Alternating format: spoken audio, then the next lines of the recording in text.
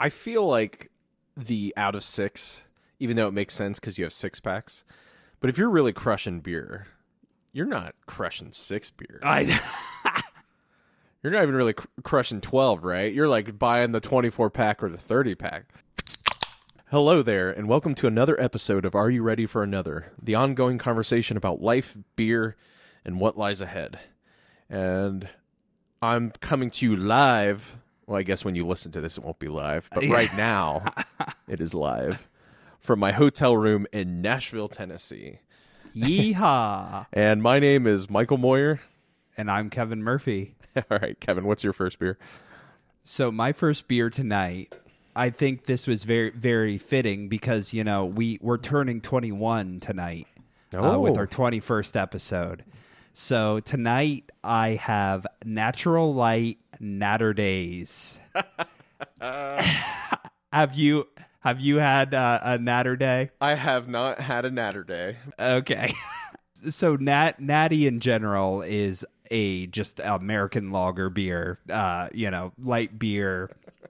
But this is, in the website does it best to describe it. For those who like strawberry lemonade and drinking beer, sit back and relax. It's Natter Day. And it's like pink, right? The box and stuff. Or yeah, there's flamingos all over it. And it seriously, it tastes like you're drinking strawberry lemonade. Like, it doesn't taste like beer at all. 4.2 ABV. So on the crushability scale, I give this a 6 out of 6. Oh yeah, Kevin's first 6 out of 6. Everyone, it's Natter Day. That's awesome. Well, I think before I tell you my first one, I have to,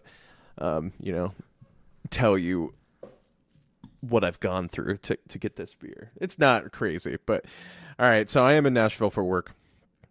I stopped working about 45 minutes ago. So I got back to my room. I have on my back a book bag with my drill with 3 different battery packs with the battery charger, a hammer, my drill bits, and my screw bits, right? Okay. So that's in the backpack. Attached to that, I have you remember my to-go bag that I, told everybody that I carry around with me? That has all my cables and stuff in it. So that is attached to the book bag.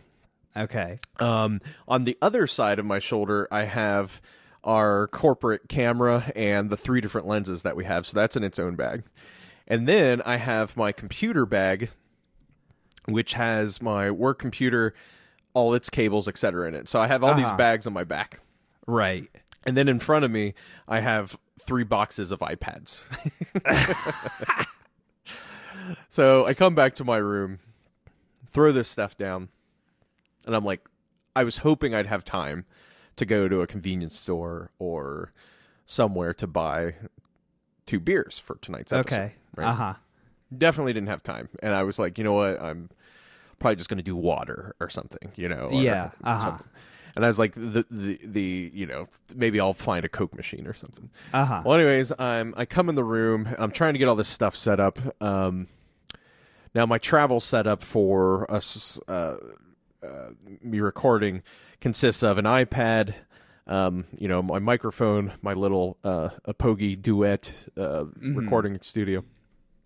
I immediately noticed that I forget the microphone clip to actually attach the microphone to the mic stand. And I'm like, well, crap, so already I'm like, well, it's going to be a weird episode because we're probably going to record short, and then it's going to be strange because I don't have beers, and now I'm going to have to hold the mic. And holding the mic is not the worst thing in the world, but yeah, I'm pretty animated with my arm movements, right? So I might be talking down here, so it requires a lot more editing because it's like, I might be too quiet here and stuff. So, but thankfully, I have a drink holder on my microphone stand, and I'm like, maybe I can like tape this to it and just get it to work. Yeah. So anyways, I've kind of like jerry-rigged the tape holder, and since I have the little foam cover for the microphone, it kind of holds it there. So that's there. I'm like, okay, score. That's not a loss now. I can have the microphone, but I'm still out for beer. And then I'm like, you know what? I wonder if they have a mini fridge. And so since I'm traveling for work, everything is tied to my corporate credit card. And my corporate credit card isn't like, it's not like I can't drink, but, it's one of those things where I don't really want 2 beers at, 10:30 at night, like not associated with food, just showing up on my, expense report or something. So I call the front desk and I'm like, hey, can I like line item out things like, hey, the food I had for dinner last night, yes, that goes on the corporate card, but can just this beer, go on a different card? And he's like, yeah, when you check out, just let me know. And or we could split it and stuff. And I was like, oh, that's awesome. But then I was thinking about it. I was like, of course it does, because like, what if somebody wants to watch porn on a business trip?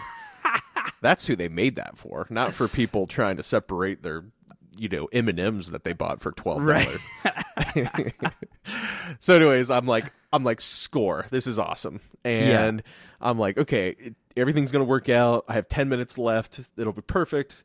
So I'm trying to set up the area at the desk, and I don't know if you've noticed this, but what is it with hotels trying to hide outlets? Like, what is it? What's going on there?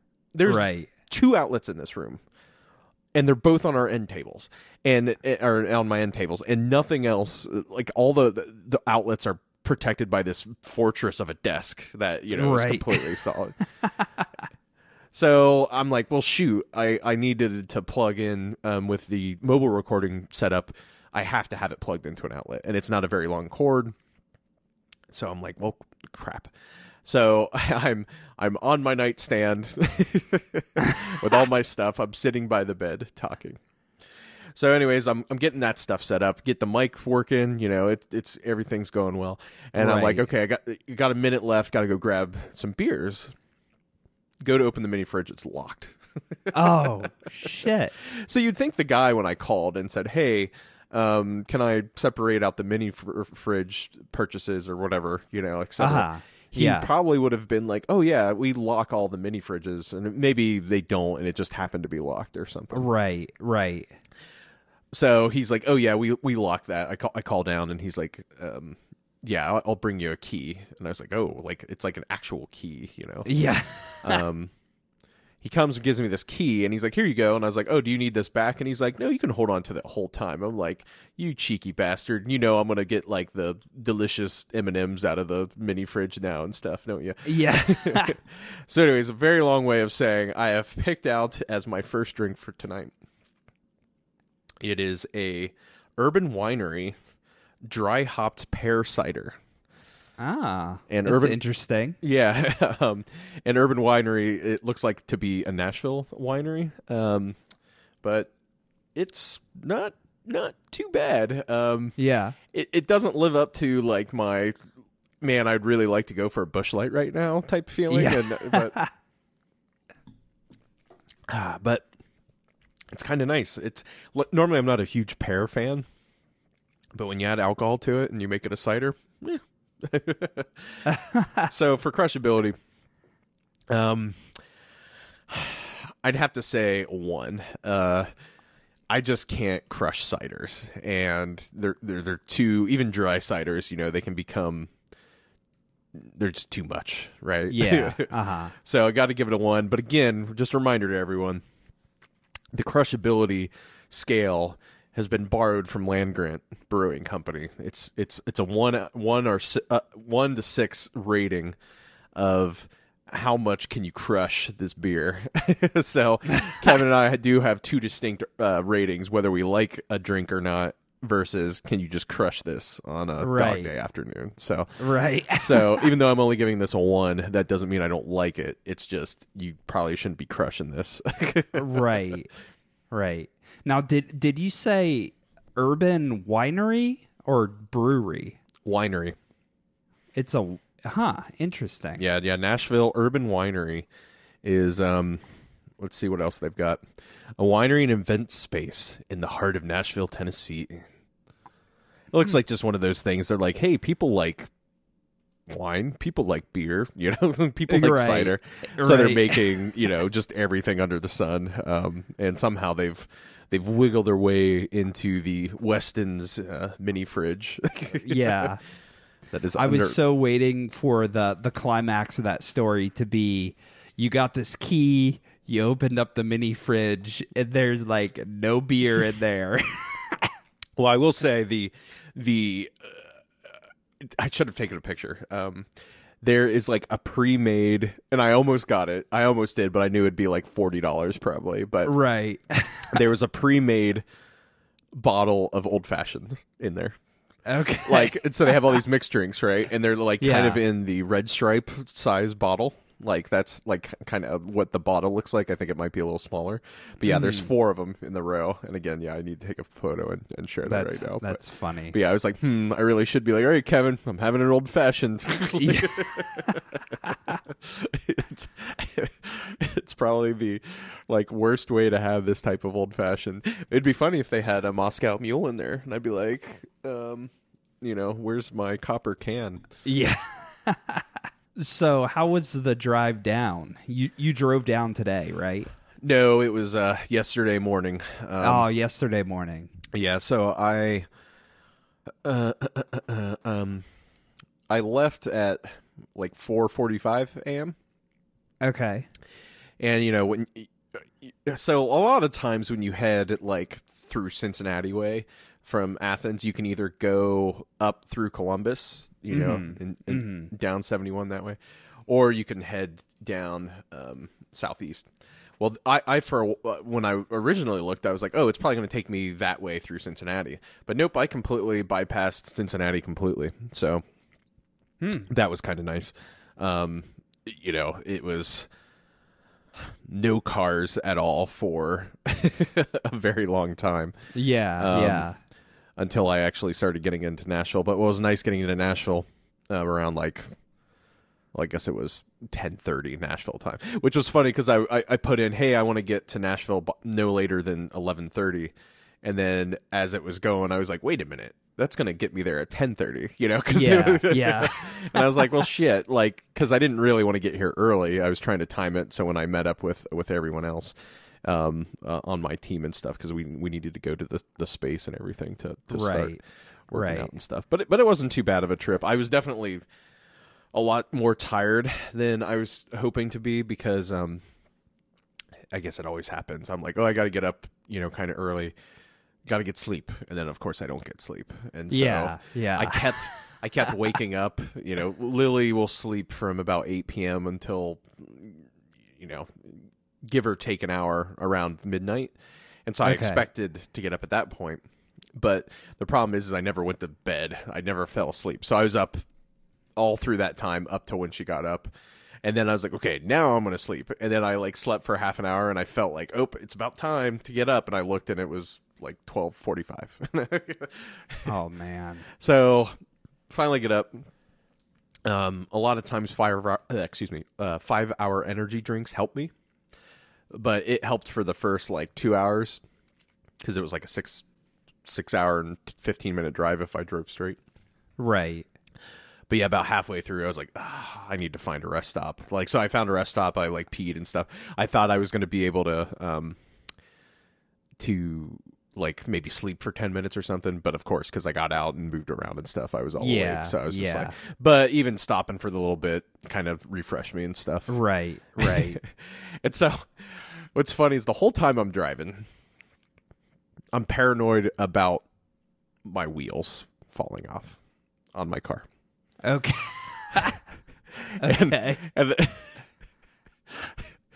And the reason is Ford, and I know other companies have done this too, but since 2010, in their infinite wisdom of going cheaper and cheaper on parts, right? Right. Is these lug nuts that are on our tires, and I don't know how old lug nuts are. I'm sure they were on the very first vehicle back in 1880, right? Some way of attaching your wheel and keeping it on. But let's say that the modern lug nut, the steel lug nut, has been around for, I don't know, 80 years, right? Like this thing that has a fastener that you twist and etc. Well, anyways, in like the last 10 years, they've decided, well, the interior is going to be steel, but the actual outside where the hexagon is, that's going to be like a form of aluminum.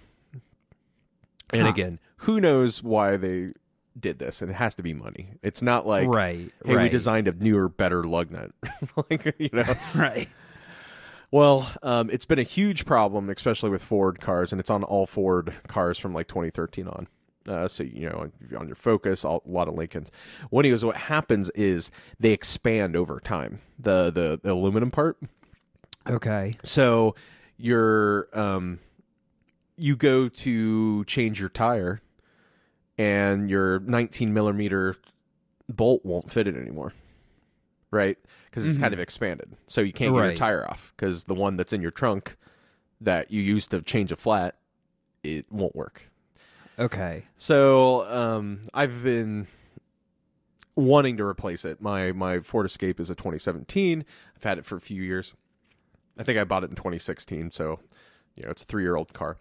Okay.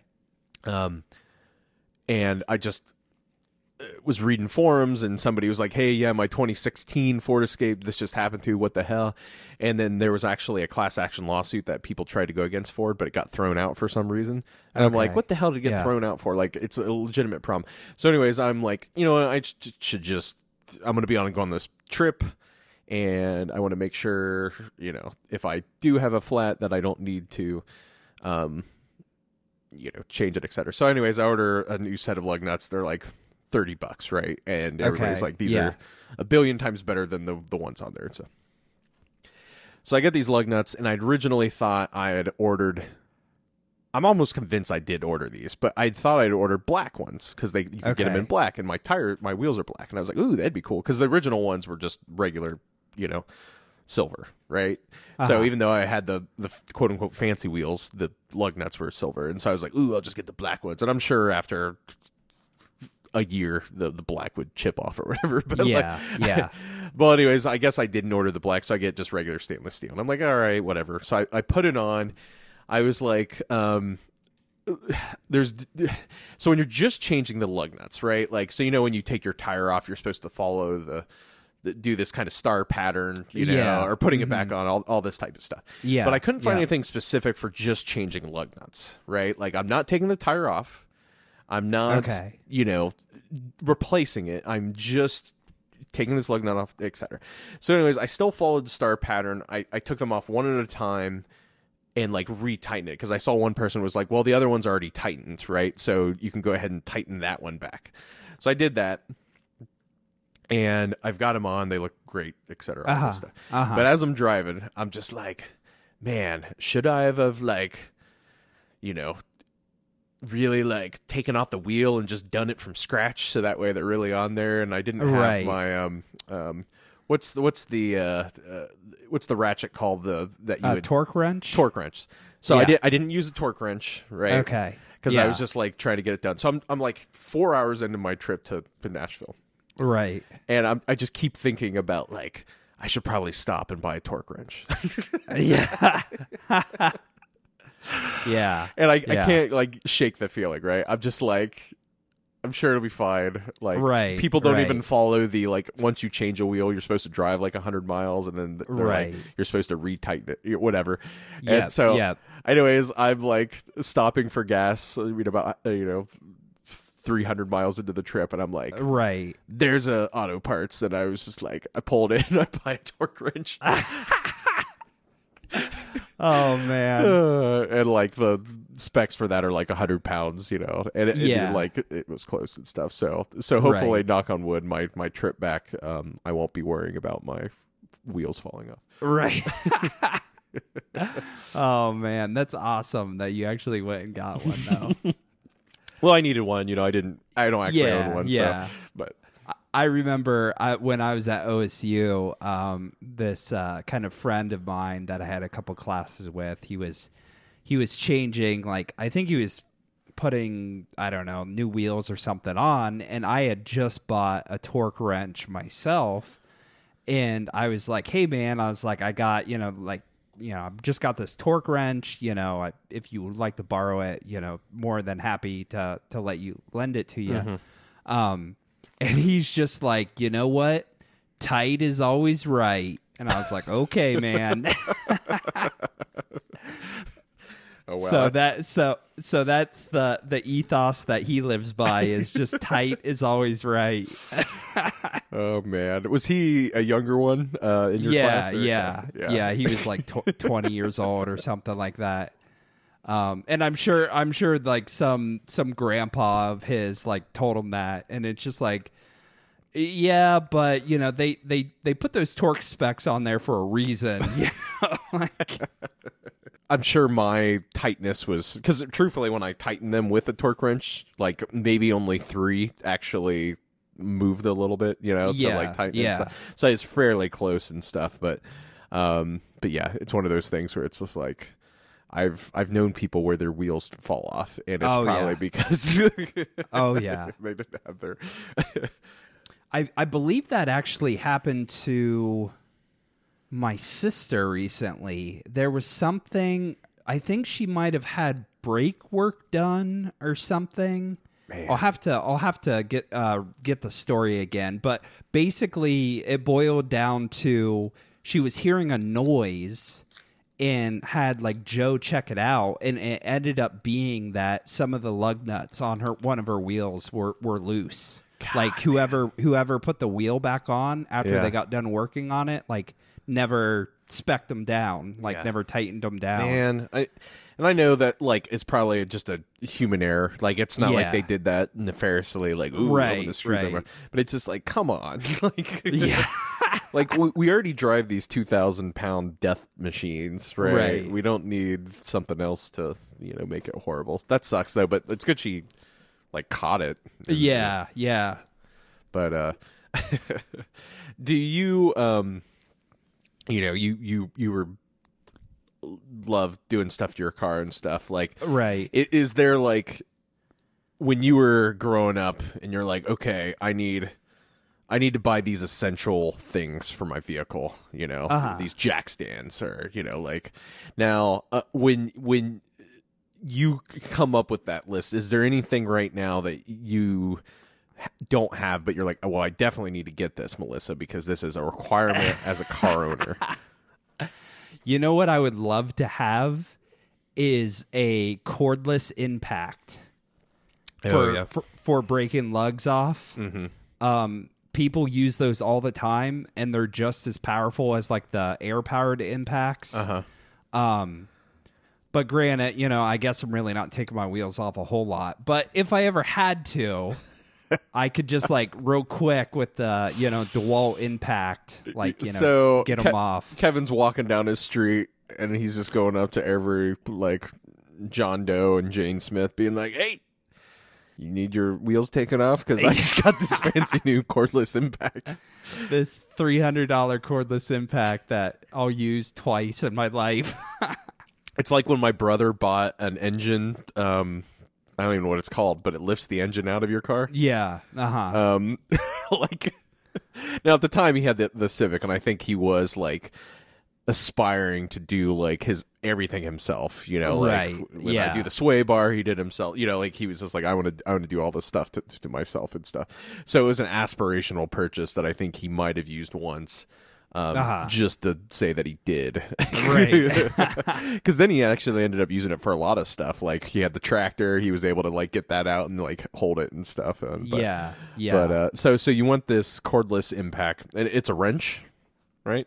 Yeah, it's like like DeWalt makes one. I'm trying to Milwaukee, like all of them make these cordless impacts, but yeah, it's just it's just a ton of torque, and if you need to break lug nuts loose, or I did when I had the Infinity, I replaced I had a broken rear sway bar end link, and so I replaced them myself. Yeah. And with like older vehicles, getting bolts off and stuff are you know, sometimes you can't do it without having like an impact or something that's really going to put a lot of torque down. So I probably don't want it as much anymore now that I don't have the Infinity anymore. But like when I was like working on the Infinity and you know, doing stuff like that, I definitely was just like, man, having that cordless impact would be nice. Yeah. But I still see, you know, like I'm really into like auto detailing and like to really get your wheels clean, like even on the inside, like professional detailers actually take the wheels off. Ooh. And so they can get like, you know, the inside of the wheels super clean. And like any tar buildup from the road or anything, like they can get that stuff off. So I don't know. Maybe there's still a reason I can get a $300 DeWalt cordless impact, but I don't know. All right. Well, how about this, Kevin? I will. I'll pay you $100 to detail my car. All right. Okay. That sounds like a plan. And you can justify it to Melissa, and you can say, "Hey, every year Michael's going to pay me $100 to detail, and this will pay for itself in 3 years." That's right. That's right. So do you think you would ever want a side business of just detailing like 100,000 plus cars? Like cost, you know, they're 100,000, not you. Yeah, do 100,000. yeah. I think so. I mean, I don't know. The market's pretty saturated in Columbus, so I don't know how successful you could be with that. Yeah. But there's a detail company out in New Albany, and they're called Esoteric, and I've been out there a couple times for their open houses, and they have done so like Rick Reichard, he has a Ford GT, like they've detailed his car. Like people Is he the son of Reichard? Fred Reichard, yeah. So like people actually like ship their cars to this place in New Albany to like have them detailed. So they've done everything. They've done a Bugatti Chiron, which is $3.5 million. And actually that's locally owned. There's a guy here in Columbus that owns it. So, but yeah, I think that would be really fun because I mean, you get to drive them because you got to drive the car like, you know, out of the parking garage or, you know, into the building. So I know you're not going fast or anything, but at least you could say, hey, I've driven a $3.5 million car, but I don't know. There was a website. I don't know if it still exists or not, but it was just pictures of crashed supercars. Oh, okay. And like the running joke on the website was everybody crashed the Ford GT from the mid 2000s because people that worked on it, like whether they're detailing it or like doing work to it, would always do I was just taking it, you know, from the shop to the thing, and it just jumped away from me. Like there was all these just random like shots of it, like, you know, being crashed into a building and stuff. So here's what I think you do, Kevin. You know, you said the market's saturated. I think you just start putting your name out there, and you say when someone calls you, be like, I'm not really taking new clients right now. You know, I'm a little too busy. Yeah. with the really high end car. So if somebody calls you with like a $500,000 car, you're like, yeah, sorry, I can't really squeeze those cheapos, and you know, I might as well be doing Honda Civics. Like you just like really make it like and then the Bugatti guy calls you and you're like, yeah, I can't really squeeze that in. Right. He's like, wait a minute, I have the most expensive car in Columbus. You're like, right. You're like, oh, you haven't heard of Sarah? Yeah, she just moved into town. You might need to look her up. Which he actually, this guy, I have no idea like who this person is that lives here in Columbus, but they just bought a McLaren Senna. So they have the Bugatti, which is 3.5, and then the Senna, I think, is like 1.5, 2 million. So just with two of their cars, they have like $5 million worth of cars, and they live right here in Columbus. So I gotta think like having supercars in LA to me makes sense. I mean, I guess it makes sense anywhere, but like because LA is what 95% sunny days, temperature is always around 70 degrees, give or take, you know, 15. And it's like, Ohio, what do we really get for good driving weather where the roads are fairly cleaned, right? Like, because that's the key, right? But the roads, it might be nice weather out, but they still have tons of crap on them from the winter and everything. And and so it's like, what do you get? 2 months, 3 months, in Ohio? And so he's just like, and does he get super pissed off when, there's tons of potholes and stuff? He's like, he calls up the the engineering office. He's like, what the hell is this? I just took out my $2.5 million car. Right. Yeah, I would just be so paranoid. Like, I feel like I couldn't really enjoy it but I don't know, maybe you just have so much money that you're like, shit, if something breaks, I got to fix it. Like you don't treat it like a porcelain dish. Yeah. Like you treat it with respect, but you also don't like ever want to drive it because there's a division between like car collectors that never drive the cars. And then like people are like, these are made to be driven, not just looked at. And this guy's definitely that way. Like, he drives it. He drives it. He takes it to events and stuff like that. Yeah. I had sent you a picture of at the toy barn recently. He was there with his Senna and then the Bugatti. They were side by side. All right, my next one is a Dos Perros Yazoo. It is let's read the description. Many Mexican beer styles today are the descendants of old Austrian styles. When Austria ruled Mexico in the late 19th century, our Dos Perros is made with Munich, English, and chocolate malts. Flaked maize and pebble and Saaz hops. Pebble and Saaz hops. But actually pretty decent. So is it like a real light beer, like a Corona or? Yeah, it's definitely that Mexican style, or I guess Austrian style. But it's weird. I can tell almost immediately if I were to drink a lot of something, it would give me a headache. And like Mexican beers are one of those. They taste good. I like the taste. Right. But there's just something about it that if I have like 3 or 4, it just goes to my head differently than other beers. So I have to give this. I'm not going to give it a 1, but I'm going to give it a 2 on the crushability scale. So my next one tonight is Two Roads Brewery, and it's the Dry and Mighty Brute IPA. So what I've learned from doing this podcast is brute means dry. So it's essentially like a dry IPA, which I do like things that are dry. But I would think I'm going to give this a 3 out of 6 in the crushability. Okay.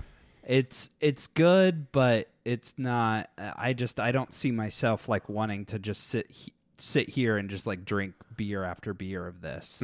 So, I was just thinking, I feel like the out of 6, even though it makes sense because you have 6 packs, but if you're really crushing beer, you're not crushing 6 beers. You're not even really crushing 12, right? You're like buying the 24 pack or the 30 pack. Right. So I really think that I should give Natter Day a 12 out of 12 in crushability because. All right. It has been stated. Kevin and I are now changing the rating scale again. So this is what happens. Man. Back to my episode where I was bitching about Untappd changing the ratings. This is what happens all the time. We're like, oh yeah, we definitely need it out of 12. And then maybe we just have a keg as the ultimate. Like, would you buy a keg of this? A keg is what, 140 beers or something? Yeah, it's like, oh yeah, we could crush this all night. So one of the things we had done in my very silly youth of binge drinking, during college, is case races. Now, were you ever a part or witness to a case race? I don't think I was. Okay. I remember obviously lots of talk about it, but I don't think I ever participated in a case race. I think I can't remember. It's been a long time. I'm pretty sure we only did it once or twice. Okay. But when we did it, it was like, it wasn't a party. I mean, it was a party, but it was like a very focused party, like a Edwards 40 hands party where you strap 40s to your hands and duct tape. And, right. Right. You're not allowed to go pee until you finish that type of. But this was like, it's not like it was like, hey, girls, everybody bring your friends. It was like there was like 12 of us, and the sole purpose was you had a teammate, and who your teammate was, you had one case of beer, and it was who finished the case first. And thinking about it now, it's just like, there's really nothing better to do. Like, I mean, yeah, we probably drink that much anyways, right? Like 12 beers in a night. But it was like, hey, let's make a game out of this by like chasing the beer. Now, here's what's funny. Right. So I first heard about case races from Nate up at Case Western. But instead of everyone participating, they would just watch like 2 teams going at it. Like that was their so it was a party, but they'd be like, oh, Steve and John are so close. But our party, everybody had to participate. And I remember everybody thinking Tori and I, because we were teammates, Tori and I were just gonna like decimate every single person. And I don't know why. It's not, I mean, Tori and I drank a lot, but I think it was more like we were cross country drinkers. We weren't sprinters. Yeah. You know, yeah. we were not on the track and field team. We were on the cross country team. We were running the distance, you know. Right. We weren't going for speed. And so, like, we didn't even come close to winning. Now, here was one of the main rules, is the winner, and of course, if you won, you didn't get anything. It was just bragging rights that so-and-so won. But it was key to the rules, or at least from what I remember, that you could not throw up during or after, like immediately after. Yeah, if you went home and puked is fine. But if you'd finished and won and was like, woo, and then immediately like went out and threw up, right, you're disqualified from the glory of winning the case race. So our friend Adam, who is Tori's roommate, he won with our other friend Joe. And there was some commotion because Adam did go out and puke at a certain point. Okay. And I think he held for years that the time from when he won to when he puked was like acceptable. And I kind of feel like it wasn't, because nobody else was done yet before he puked. So I don't know. Tori and I still weren't even close to winning, but case races. So yeah, anyways, definitely Natty Light. It's a crushability score is a 24 out of 24. So. Oh man, I was trying to find this and I can't find that, can't find it right now. But the whole time you were telling me that, I was just reminded of, there was an Aqua Teen Hunger Force episode where like there's these frat aliens that his dad works for drinking. Yeah, he's like, my dad works for a dealership. Right. And so like one of the frat aliens like drinks too much, and he was just like, I forget what, like the one said something. He's just like, yeah, I think he's dead. And he's just like, well, if he wakes up, tell him to drink. If he wakes up, tell him to drink. And Patton Oswalt is the voice for both of them. Right. So I'll have to see if I can't find that clip. But yeah.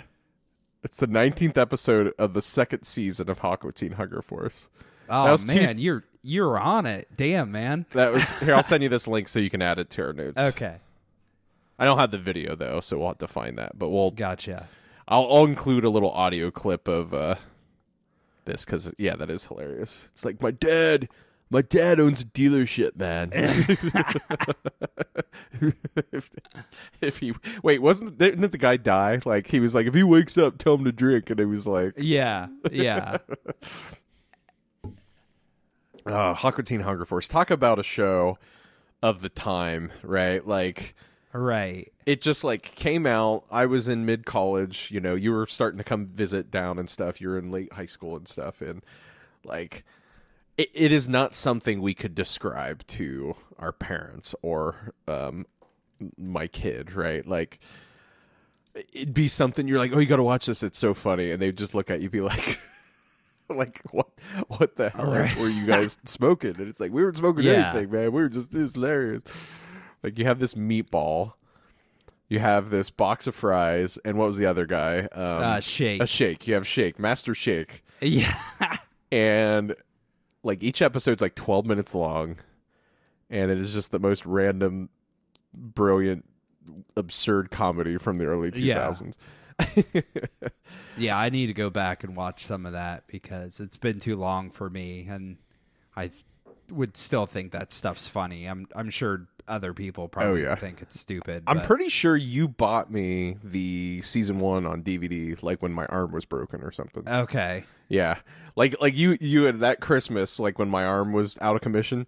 I remember 2 things that I received as gifts from Kevin. One was the Aqua Teen Hunger Force season 1, maybe season 2, maybe both. I don't know, but it was definitely something there. The second was my Boss DD20 digital delay. That I have, which is not a cheap pedal. That was really expensive. I think $200. $200, $250. I know it was a lot. It was a lot for me at the time. Shit, it's still a lot now. Yeah, what's weird is, okay, so for people that aren't aware, we talk shop a lot, but like, so as a guitarist or bassist and stuff, a lot of people have pedals, and so what the pedals do is they change the sound of your instrument. They add distortion, they add echo, they do weird flanger stuff. That everybody's probably heard of a wah-wah that Jimi Hendrix used, and it'd be like, wah-wah-wah-wah, type thing. Well, one of the things is a delay pedal. A perfect example of this is a lot of U2 from the 80s. The Edge, the guitarist, would use it, and it'd be like, that's a lot of delay. So Kevin gets me this DD20, which was like the cream of the crop for delay pedals. It has 2 pedals. You can do all this crazy stuff. If you want to sound like David Gilmour, if you want to sound like the Edge, all this stuff. Right. I use like 2 sounds on it, and it does like 1,000 sounds, right? I mean, it is called the DD20 Giga Delay. I just love how it's Giga Delay. But what's funny is it's always been a spot on my pedal board, right? And what was great about it was it had like 19 seconds of recording time. So I could record a loop for 19 so I could record for 19 seconds, and then it would automatically loop after that. Right. And that was kind of fairly new at the time. In the late 90s, early 2000s, there weren't a lot of people recording their own stuff and playing it back. But the DD20 could do 19 seconds. So it'd be like, I could be playing a riff, dun, dun, dun, dun, dun, dun, dun, and then, do stuff. Because I had a DD3 before that, which was just a single pedal, and it would give you 3 seconds. And that's actually how I wrote the line for Smithfield Avenue for Dutch Uncle, was because it was literally the only thing I could play in those 3 seconds before it'd start looping again. Okay. So Smithfield Avenue was like dun, dun, dun, dun, dun, dun, dun, dun, dun, dun, dun, and that's how that happened, right? And so Dustin and I would be playing, or Roach and I would be playing, and it'd be like dun, dun, dun, dun, dun, and so like Roach would be and the bass part would be like doop, doop, doop, doop, right, and then I could solo over that, right? It's because that's actually how I learned to solo a lot, was just doing these little 3-second bursts of clips. But then Kevin introduces this DD20, and I'm like, what?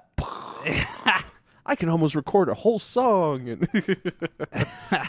But we'll fast. I can't remember like my thought process with like, because I don't think you ever alluded to like you wanted it. Like I think it was more of I think Michael would really like this type of gift. Versus like you were talking it up for weeks or whatever. Like that. I'm not sure, because I do think I think one thing that happened and I've done this so many times with so many things, with like, I got rid of video games, and I'm like, why did I get rid of that? Like, it wasn't taking up any space. Right. And I got rid of all my pedals. And I remember when I sold your guitarist in your band, I sold him my wah pedal and my TS9, I think. Oh, yeah. Like, like, why did I do that? Because I got some other pedal and I was like, oh, this is going to replace all of those. It replaces all of the sounds, for my high school graduation. I got money and I bought this Boss B3 or BT. I don't know. It was a multi-effects board and stuff. And it's just like, I used it for a few years. And I was like, I don't need pedals. I have this one thing that rules them all. And it never sounds as good. And so anyways, then I slowly built it back up. So I'd gotten rid of that DD3 that I'd, come up with the Smithfield Avenue lick on.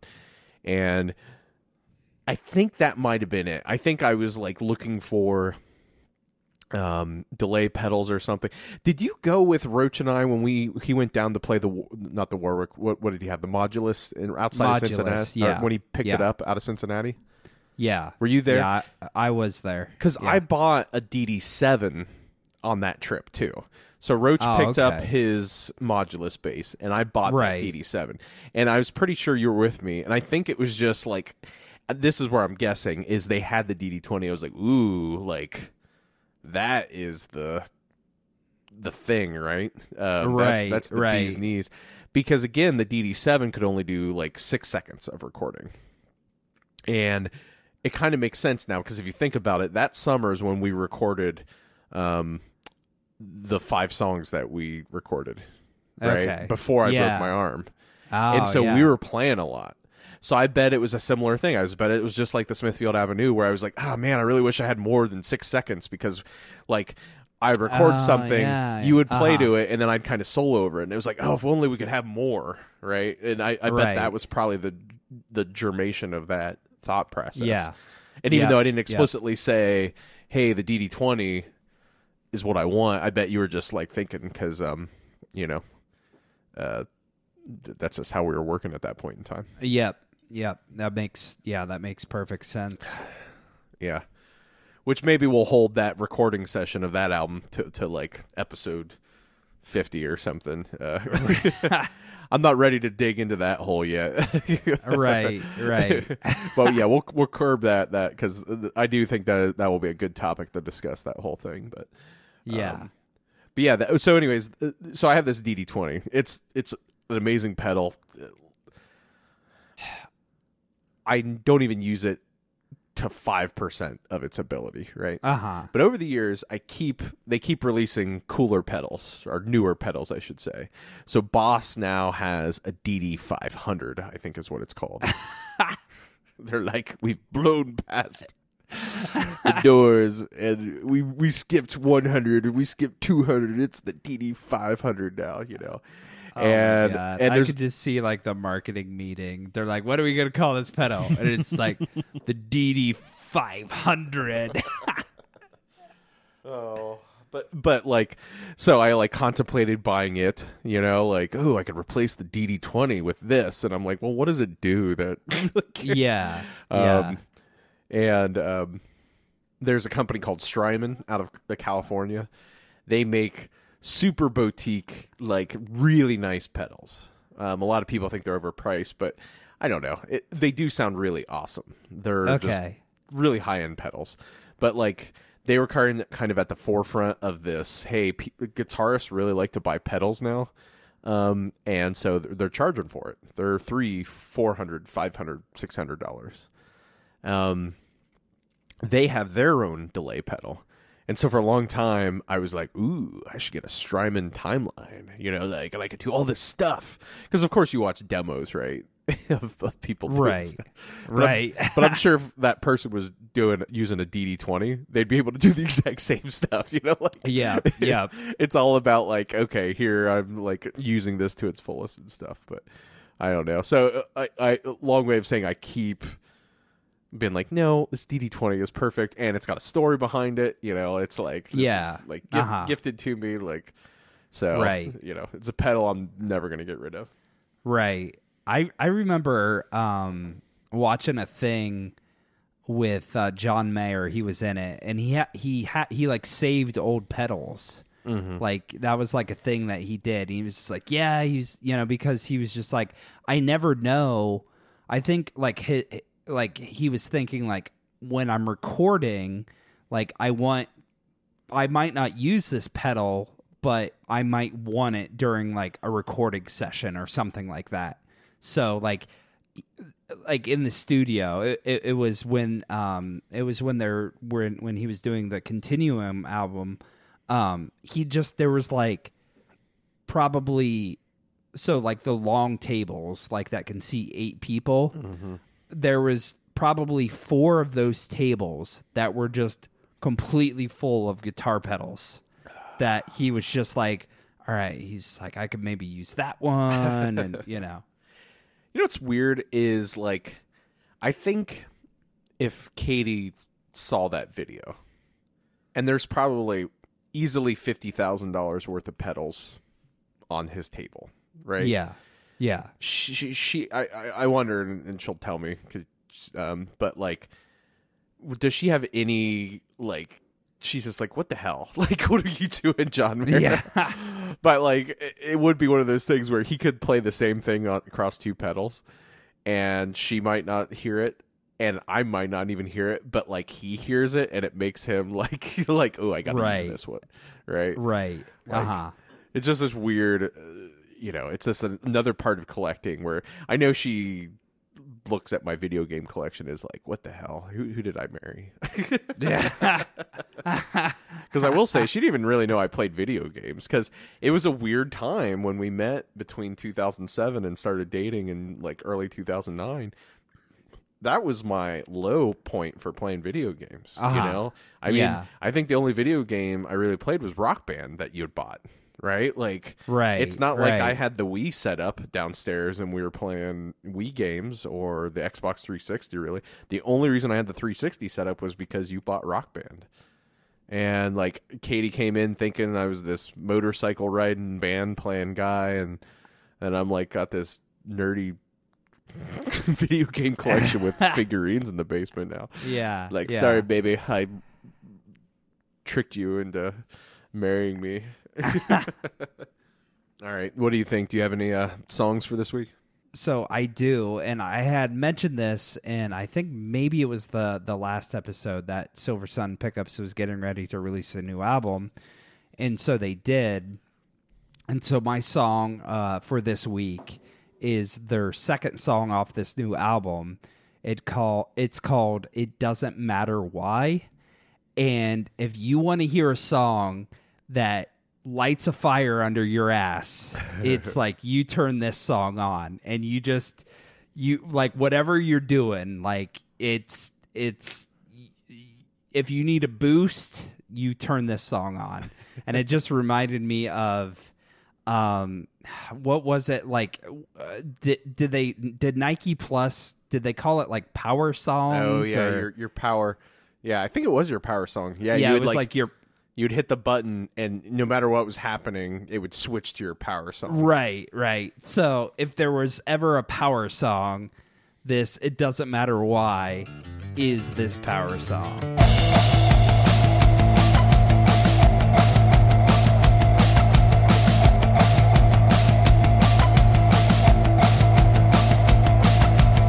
You hear us come and go, we know. You wonder if we're not alone, we're alone. You think about us all the time, don't. Because it doesn't matter why we're known, we're just known. We're just known.